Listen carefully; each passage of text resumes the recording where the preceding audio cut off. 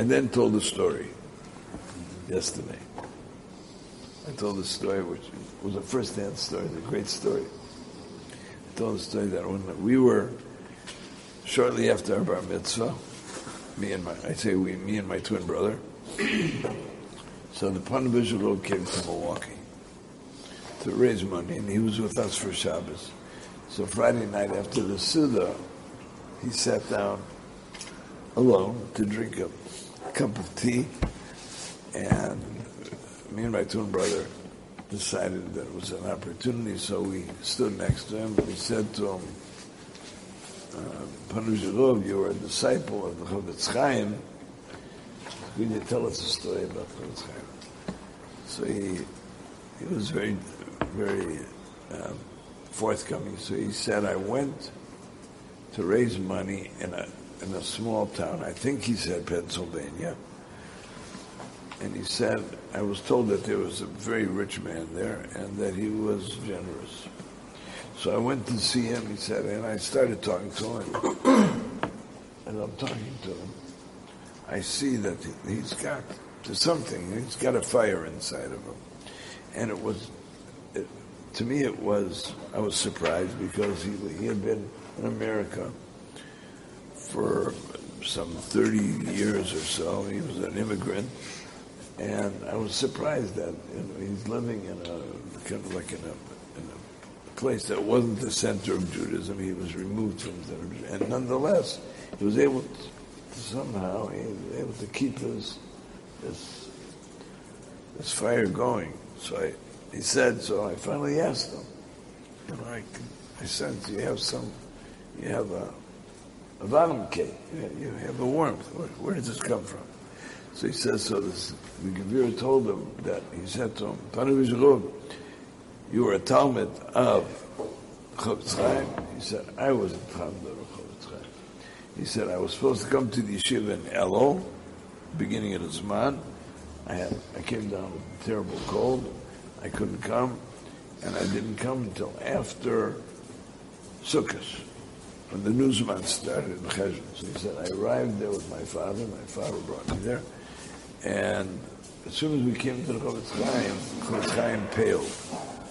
He said, I forgot that, I had accepted your son. And we gave out all the beds. I don't have a bed for him. So he said, my father was horrified, he was stricken.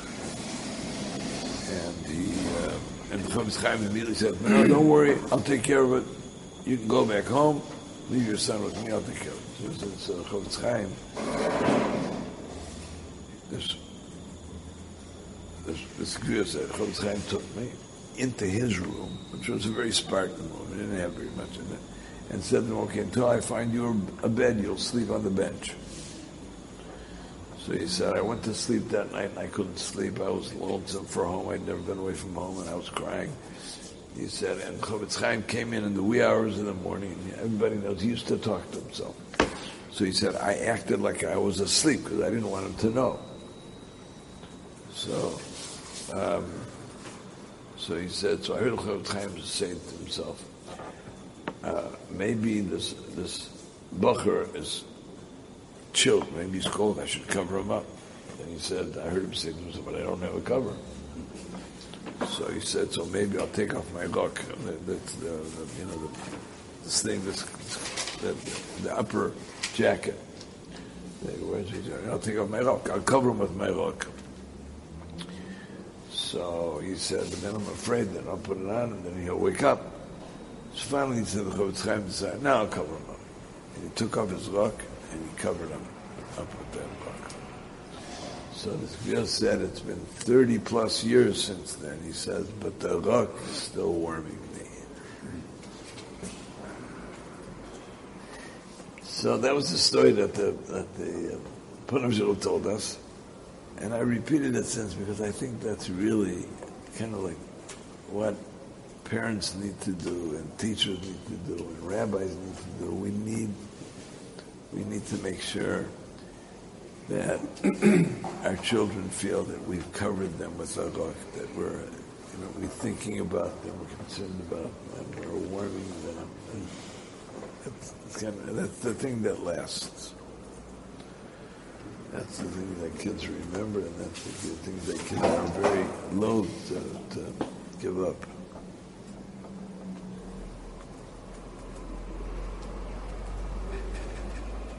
I think maybe I told the story also last year. Our Martinus, my daughter-in-law's mother is a survivor. They live in Brooklyn. Now she's an elderly widow, but she tells a story that there was a family whose daughter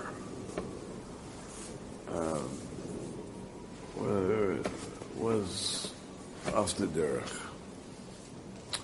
And they were very concerned, and they managed to persuade the daughter to come to talk to the Rav and to the Rebbe.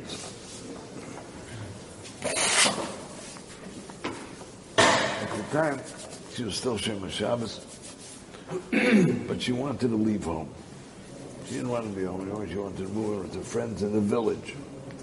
For those of you who don't know what the village is is a place in New York. The village is a place where young people go when they're kind of experimenting with life, pushing the envelope. Anyway, so the Martinez said this girl came, and they tried to persuade her that she shouldn't leave home, that she was putting herself at risk,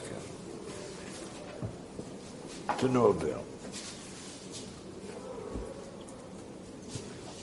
So she said that finally the girl got up to leave, and as the girl was leaving, she said to her, look, I know we probably haven't convinced you, but I just want you to know, our door will always be open to you.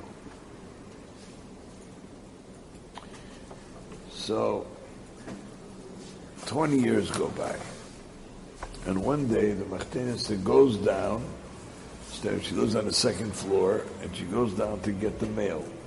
So over there, it's like there's the door that opens to the street, then there's like a little vestibule, that's where the mailbox is, and then there's another door that leads up to the steps, and that door is usually locked.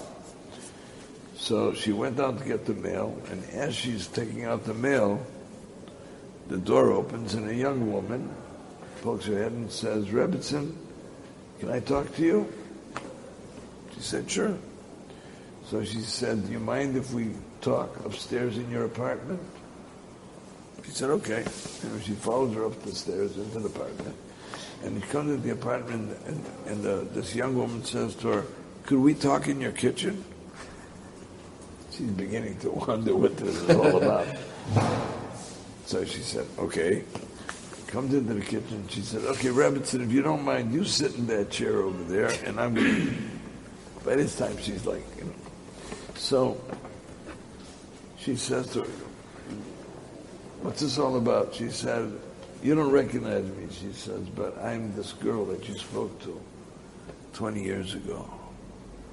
And you were sitting over here, your husband was standing against the refrigerator, and I was sitting in this chair. And you tried to convince me that I shouldn't leave home. And you saw that you weren't persuading me. But when I left, you said to me, I want you to know my door will always be open to you. He said, I moved into the village with my friends. My friends, some of them were Jewish, some of them were not, and most of them had no relationship at all to observance. He said, we would go out, and they would eat treif, and they expected me to eat along with them, and I thought to myself, if I eat treif, will the Rebbitzins' door still be open to me? I didn't eat treif. She said, my friends went out on Shabbos, and they wanted me to go along with them, and it would have meant desecrating the Shabbos. So I was very tempted, but I said to myself, if I violate the Shabbos, will the Rebbitzins' door still be open to me? And I didn't desecrate the Shabbos. She said, eventually, I got older, he said, I matured. I left the village, I came back, I married some Neshima. He said, I live now in Jersey, my kids go to day schools. I came back here today because I wanted to see if your door was still open today.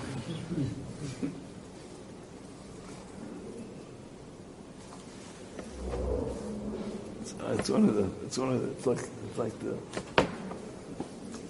like the rook. You know, we have to make sure that the people over whom we have some kind of influence or we're connected to, that they know that our door is always open to them.